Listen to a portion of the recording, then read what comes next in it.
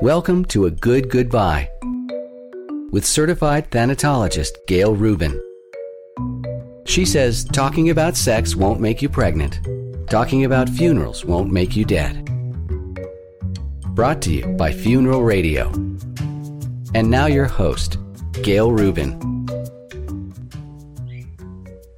Welcome to a special edition of A Good Goodbye, Funeral Planning for Those Who Don't Plan to Die.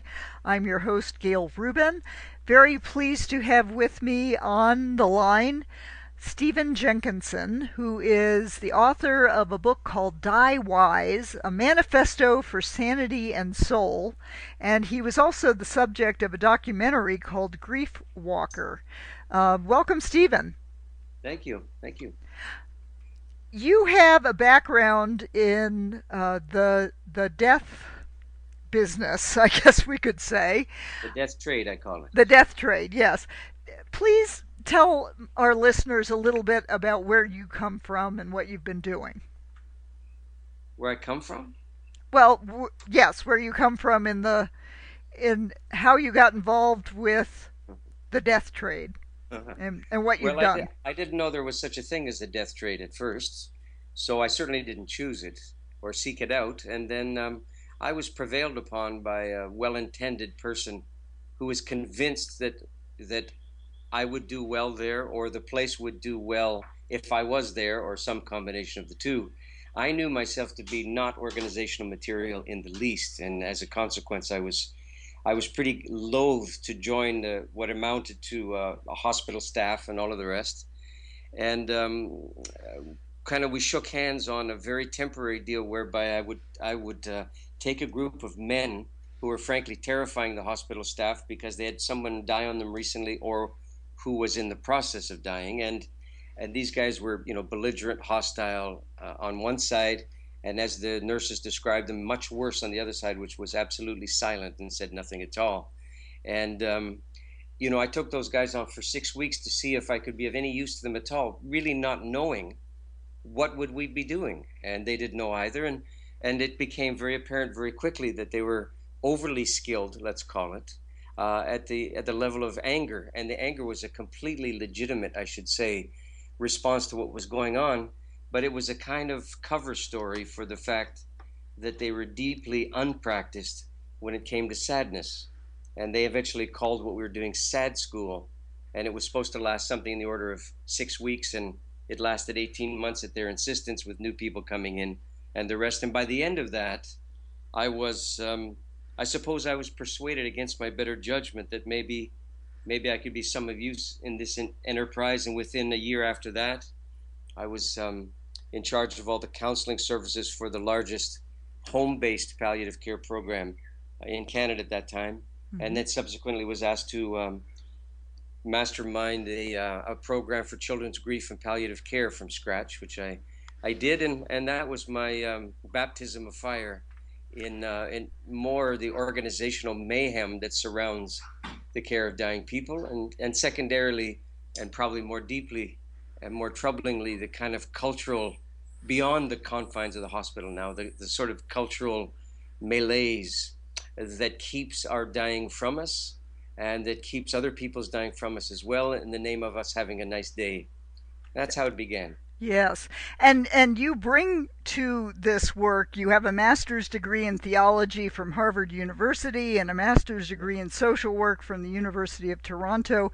So you, and from what I understand, I think you've had your own brushes with death when you were younger. Well, that's true. I should tell you that those degrees were useful exercises, but virtually, well, let's say nominal applicability in the work that I ended up doing. God bless everybody who was there and gave me that education. Mm-hmm. And as far as the personal stuff goes, which is not to be overplayed by any means, because brushes with death qualify you for exactly nothing inherently. But yeah, I was very young and I was dying with spinal meningitis, and I remember it fairly clearly because I was only three and a half.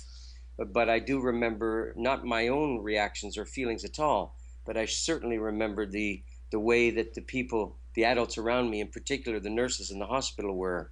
And I suppose it lapsed for a long time, but it's an enduring memory, and it's one that I treasure in a strange way. It was a troubled time for those around me, but for me it was, I suppose, more mysterious and uncharted than anything else. And because at 3.5, you're not troubled by your death. You're not even sure what that is, but you can see that the people around you are, and you could say that their own sorrows and angers, they become communicable to you, and they become part of the fabric of your days. And if you're lucky, you don't forget them. And of course, I ended up making a living in some measure remembering those things ongoingly while I was with other people. Now, you write and speak about the prevailing death avoidant culture in North America, and of course, I see that in the outreach that I do as well. So, why do you think we here in North America have developed this death avoidant attitude? Well, I'm not sure that I would call it something we developed. It seems, of course, from generation to generation to be something that's inherited. I mean, nobody, I could put it this way, 90+% of the hundreds of people who died on my watch, they died badly. By any sane measure of the term, and if you'd like me to, I can talk about it in a minute, Mm-hmm. they died badly. And yet nobody chose to die badly. And if you make a referendum or a plebiscite in any jurisdiction, you ask people how in favor they are of dying badly or being death avoidant, the rest, nobody would vote for it. So there in and of itself is a great mystery that on the surface it would appear to have no takers whatsoever. But in fact, in the dominant culture of North America, it has nothing but takers. I mean, people line up, frankly, to make sure that they don't die while they are, is my way of trying to say it. So I think the most compelling thing, it has nothing to do with medicine. It doesn't even have anything to do with the contemporary comfort-seeking addictions that prevail. I think the deep and compelling reason for all of this, frankly, is the how your country and mine, both of them were crafted from very odious beginnings. I mean, anybody who wants to know that can know that quite well. But all of them were crafted by spontaneous immigration from Europe, typically, but not only. And the consequence of that has been, since those days, that the dominant culture of North America is living its daily life in the absence of A, a shared understanding of what happens to you when you die, B, any shared understanding of what dying asks of you, and maybe most emphatically, we're living all our lives, more or less, in the absence of any ongoing lived relationship with those who lived and died before us, known as our ancestors. Minus all of those things, you probably get the kind of dominant culture that you and I are referring to now. Hmm. There are so many things that you wrote about. I was interested that you said that this isn't really anything to do with medicine, but as we have advances in medical care, the prevailing attitude about pursuing treatment, even in the face of a terminal illness, is if you can, you should. Right. But you don't agree with that mantra. And you also write about the idea that maybe hope isn't so much a good idea when you're dealing with a terminal illness. Yeah, you're putting it very subtly. I was much more clear about how disastrous hope is when you're dying. Well, on the first question, I'm not, the book is 400 pages long. There's a lot of things in there. I come back and back to this question of the medical technology regime. And, it's there. And look, it does a lot of good. I'm not assassinating anybody in a white coat with a stethoscope here. Oh, Uh, good. no, not at all. It's there's pain management and symptom management. They're vital to any sense of well-being that dying people have access to. But having said that, if that's what you lead with as a kind of medical culture, you back yourself into the understanding that dying is fundamentally a metabolic physical event that's attended to by unavoidable attitudes, opinions, and other aspects constituting a self. That's what ends up happening. It's the old adage, to a man with a hammer, everything looks like a nail. So if your hammer is medical technology, of course you're going to lead with that, and it's going to determine what you think you're there to do. And so what I'm saying is, when I worked in the death trade all these years, what I found is that medical practitioners had a predisposition to understanding dying as something they should do something about, not something that they should serve and be educated by, to the point where you could say all of their medical training was in spite of dying. It didn't derive from the realities of dying. It derived from understanding that they were there to thwart as much as possible the realities of dying. So that's the dilemma, you see. Mm-hmm. And as far as the hope aspect goes, not dissimilar, really. If you ask yourself, really, what's the consequence of being hopeful when you're dying? Most people, when talking about it at all, they talk about the content, you see, the hoped for thing. That's what they're willing to change, from cure to quality of life, etc. What I'm saying is, I think there's consequence to being hopeful no matter what it is you're hoping for.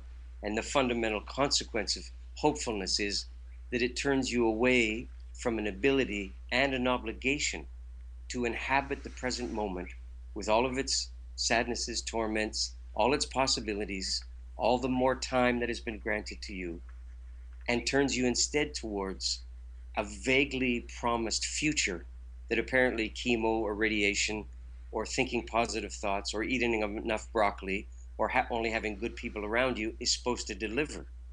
And it's very hard on the present moment when, as a dying person, you're looking to the future, wherein your death is, frankly, guaranteed. The present, on the other hand, is entirely up for grabs as to how you will live it. Being hopeful generally obliges you to turn away from what dying is asking of you.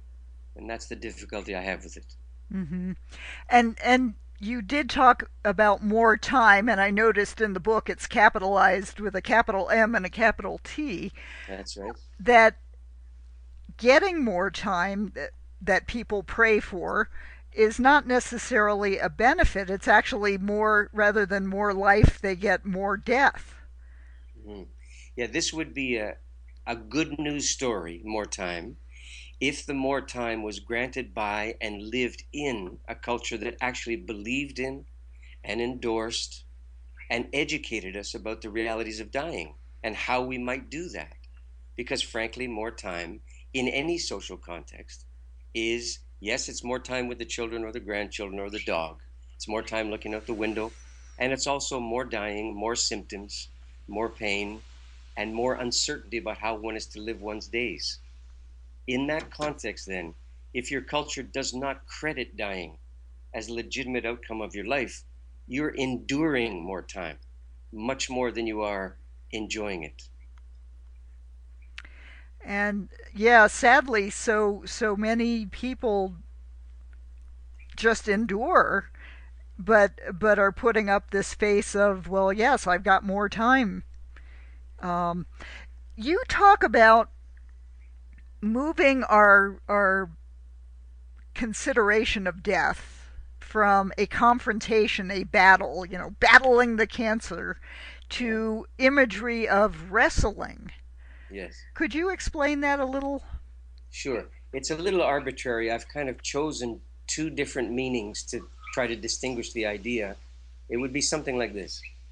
If we're fighting, then it is, I think, in the architecture of battle or conflict that you're trying to get to the end more or less as quickly as possible, hopefully on the victorious side. You see? That's in the nature of fighting. It's in the nature of the language of fighting, and so on, is to prevail and be victorious. Wrestling, on the other hand, much more seems to me to resemble something like choreography, something like dance, that there's a kind, sometimes one leads, then another leads. And you could say the point of wrestling, or if you don't like the imagery, you could say the point of dance is not to get to the end of the dance, surely, not to get it over with. The point of learning how to dance well is just that, is to be able to dance well, and hopefully for at least the duration of the song. So that's the vision I'm offering as what dying could possibly be understood as. Not something you endure and resist, but something that you learn, that your life is in part crafted by, and that you grant it its proper due in the course of your days. That's a learning thing. In the death phobic culture of North America, frankly, that is, from what I've seen, never learned. And if I say that kind of stuff out loud, people look at me like I have a kind of monstrous undertow to everything I'm about. Right. How can you possibly suggest that people give up the fight? Yeah, Probably well, I'm sort of not suggesting attitude. see that language of give up is not mine either. Mm-hmm. I'm not saying give up the fight. I'm saying something in closer to consider the real possibility that you're already seeing what fighting is going to get you. There's no mystery about it. You can see what it's going to get you. It's going to get you an epitaph or a eulogy that says, after a long and courageous battle, and what's the rest of it? If we finish the sentence, it's he lost. That's what Mm-hmm. fighting means, winning or losing. But dying well is a matter not of winning or losing. It's a matter of dying as a living person and living as a dying person. That you're under no obligation to choose between those two identities. You know, Mm-hmm. I was with a woman one time, and she was had been hospitalized for turned out for the last time for the cancer that had recurred. And a social worker walked into a room and said to her, "Now, so we understand each other. You are not dying of cancer. You are living with cancer." And I tell you, in a cheerleading culture, that mantra sounds like sanity and compassion. I'm saying to you, that's malpractice of the highest order. The reason being, who in their right mind would ever oblige dying people to choose between the dying that is true and the living that is true, as if you can only be one at a time? There's something monstrous about that apartheid, and probably that's among the chief demons that I wrestle day in and day out in this work. Mm-hmm. We are having a fascinating conversation with Stephen Jenkinson, the author of Die Wise, a manifesto for sanity and soul. So, Stephen, how can we change our attitudes to truly die wise? Is this something that we can do? Something can be done, but I don't think there's such a thing as changing one's attitude. You know, attitudes do a good impersonation of the way it is. Don't they? When we have attitudes, we don't think that's what they are. We think they're an honest rendering of the circumstance around us and a legitimate response to it. So I'd rather say that if anything is to be otherwise, then the work, and that's frankly what it is. It's work. Work being the thing that you're kind of least inclined to do. The work is to literally is to change the language that we're using, not to try to change some interior architecture until we feel differently. And then once we've crafted all of that feeling change, then we can somehow behave differently and advocate differently and live differently. So you can hear what I'm saying here is that if you change your language, and maybe you've heard me in how careful I am with what is to be said about dying. I'm a practitioner of this thing that I'm advocating. When you change the language that's been forced upon you when it comes to dying, lo and behold, that attitude ridden part of you follows, often kicking and screaming and protesting. But it more often than not does, because your language actually guides what you see, how you see it, and frankly, what your take on it is. If you change the language, if you relearn that, for example, to take one little example, you characterize a person who's died in your family as lost, which is a very common word. Mm-hmm. It's a very alleged synonym for dead. You know, I lost my father last month. Just think about what this word actually means and realize it has nothing to do with dying. It has everything to do with being absolutely derelict in your duty and your obligation to that one who has died. When people used to say that to me, when I was working on the job, I would say to them, "But why did you do that?" And they'd look at you like you simply didn't understand simple English. Well, in truth, I understand it pretty well, and I know what lost means. Lost is what you did to him. It's not what he did by dying, you see? That's one Mm-hmm. little example, is if you change it, a lot of things change. People listening right now might think, well, that's just words. And I would say to them, friend, everything you think is just words. Every feeling you have is just words. That's how you find out what you're thinking and how you're feeling, by what you say. That can be changed by an act of learning. And the rest of you, the feeling parts, who we pay, frankly, way too much attention to, those feeling parts of you, someday they'll catch up to your changed language, usually much sooner than you think. So, language is the key to helping us better conceive of and approach dealing with our inevitable death. Well, I wouldn't say it's the key, but without it, I mean, you're flailing about in the surf, imagining that you're swimming, frankly. And the other thing, the magic of it is that changing your language is there at the tip of your tongue to achieve.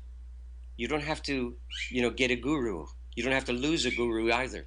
You don't have to seek out the experts. You don't have to banish them to Tasmania. You can learn how to speak in such a way that the realities of dying are not only not banished, but they're served and they appear. And that's what you hear me doing when I'm speaking to you now. I don't have that gentle voice that tells you everything's going to be okay. Everything's not going to be okay. But frankly, everything's not okay now. The idea that you should somehow have control over your dying, which frankly is the undertow of the euthanasia movement, that you have a right to control that aspect of your life. There's nothing more North American than that, frankly. There's nothing more entitled than that, and there's nothing more unexamined than that bizarre entitlement that says that you get a vote over every aspect of the life that's actually been entrusted to you. That's not, frankly, your possession at all. So you change the language. You don't use the language of rights anymore, but rather use the language of, let's say, privilege or obligation. You use the language that suggests to you that somehow dying is not something you own, but it's something that you kind of, in a reluctant way, you engage towards the end of your days, hopefully before then, but you and I both know that's a very tough sell. When people do think about it, they do so casually, if there's not a terminal diagnosis to prompt them to some kind of seriousness. And, as George Harrison, his wife, said in an interview, that at the end of his life, he looked up at her one day and he said, if you're waiting to get to know God until you die, there's such a thing as too late, he said. And I would consider that to be faithful reporting from the front line. So this is strong ideas. There's no question. I know that. And they're not comforting in the obvious sense that hope, for example, is comforting, or more time, allegedly, is comforting. But these things are adult strength medicine for a time that doesn't believe that it needs any. And I suppose in a self-appointed way, that's what I'm doing, and probably that's why you and I are speaking. It was interesting that you brought up the undertow of the right to die movement. I was thinking of the question of, have the advances in medical care made this physician aid in dying movement necessary, or is it just because we're all control freaks that we want to have a say on when and how we die? Well, first of all, I wouldn't say we're all anything. So, yeah. So to be respectful to people who are listening, Yes. But I don't think there's any question that as a cultural norm, there's a profound addiction to self-determination, to self-mastery, to self-absorption, frankly, if I could put it that way, and to this idea that real freedom is freedom from being overly ensnared in deep obligation to other people around you. Well, all of this stuff stirs and appears when people are dying in North America, in my experience. And when it happens, the lamentable is almost inevitable. And the lamentable is this. The worst dying, which was most of the dying I saw, was so harshly self-possessed, self-absorbed, that any possibility of a redemptive occurrence of village-mindedness, the kind of thing I'm pleading for, was the first casualty of the way in which people died. So to be more specific to what you just asked, I would say that what I saw over and over again, and since I've been traveling, I've taught in 10, 11 countries now in the world, and it seems fairly prevalent there, that people tend to die in the manner in which they lived. It's not that spectacular an observation, but if you are crediting the possibility that death-phobic cultures oblige their citizens to live absent death, okay, in the absence of death, fundamentally, because it's a drag, because it's morbid, because it's not life-affirming, because it doesn't serve your potential, and so on and so on. If that's the place that you grew up, is it any surprise at all that you were come to your dying in a way that's absolutely consistent with how you came to making a living, trying to figure out how to be married or be a parent, and a host of other normal human scale challenges, which is frankly what dying is. And if you've been engaged in the process of self-determination and self-direction and self-absorption, would it be any surprise then that you come to your dying with that mandate right in the front of all of your vision and your opinions? And if that's the way it happens, would it be any surprise to any of us then that when dying comes along and generally plays 52 pickup with your idea of what should be, that you reiterate your right to have it be exactly the way you want when it suits you? Please don't get me wrong. I am not trying to destroy the idea of euthanasia. I'm not supporting it either. What I'm doing is raising a question that I never hear in the so-called debate, which is, where is this demand for euthanasia as a right coming from? What's fueling it? And I don't think it's the advent of medical technology, frankly, because I can tell you, as someone who worked inside that business for a long time, that the technology that was inflicted upon dying people almost universally was done so with their full approval. In fact, in response to their demand or the demand of their families to have it available to them. So it's too easy, and frankly it's intellectually dishonest to blame the providers of the technology or the drugs for why we are so maniacally pursuing legislating the right to die or to have ourselves killed by someone else when we choose to.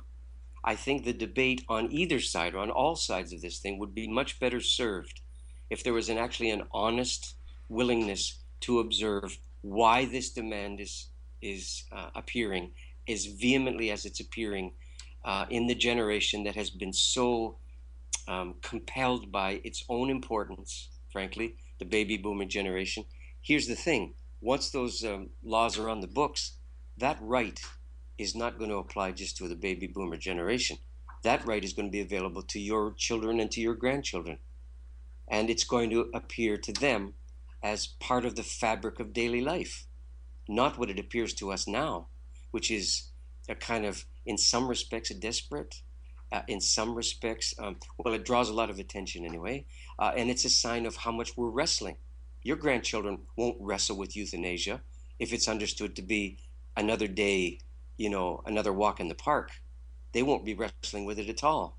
And frankly, that concerns me, because I think the idea that you should be able to kill yourself when you feel like it, when it suits you, or when you've had enough, is a rather troubling thing when that right is guaranteed in a culture that still doesn't have a shared understanding of what it means to be alive at all. What thought would you like to have our listeners take away from our call today? Well, that's certainly not for me to say, I'm just trying to keep up my end here by crafting something that might be worth listening to.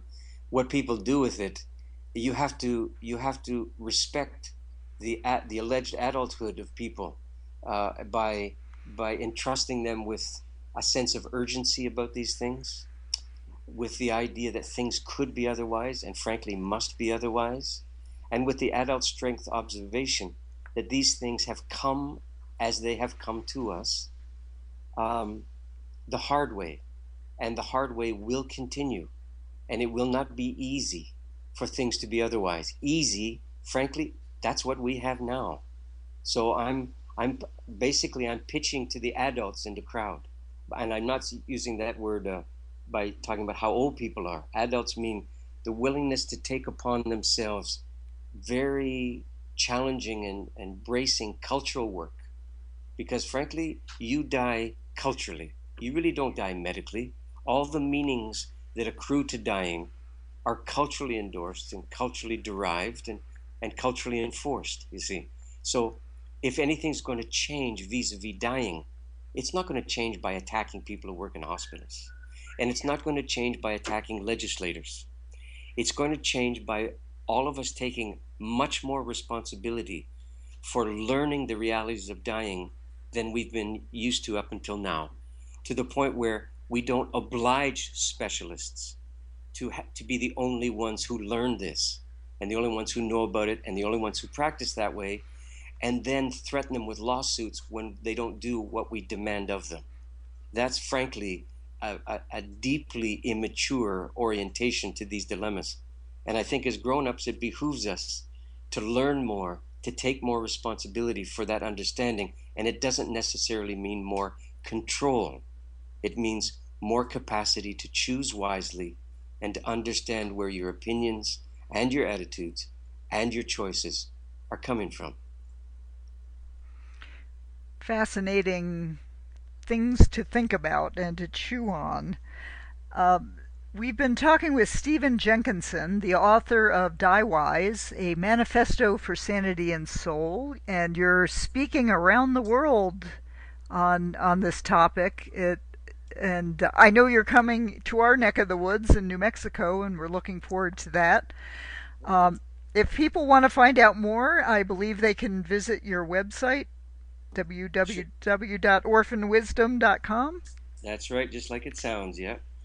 And I really appreciate you taking the time and the effort for us to have this conversation, and I wish you great success, whatever that means, as you reach more hearts and minds about the idea of dying wise. Mm-hmm. Well, thank you, Gail. Thank you for the invitation. It's valuable to me, and I don't take it lightly. We had to engineer like crazy the technicals to get this happening. I'm in Australia right now, and the fact that you thought there may be something in what I've been trying to do that's worthy of your listeners' hearing, honors the people I learned this from. And so on their behalf, I want to thank you for the invitation. Well, thank you, and we'll look forward to meeting up in time and space in person when you're here in New Mexico. Very good. And for more information and links to orphanwisdom.com, you can visit my website, agoodgoodbye.com. And until the next time, remember, just like talking about sex won't make you pregnant, talking about funerals and end of life won't make you dead. Start a conversation today.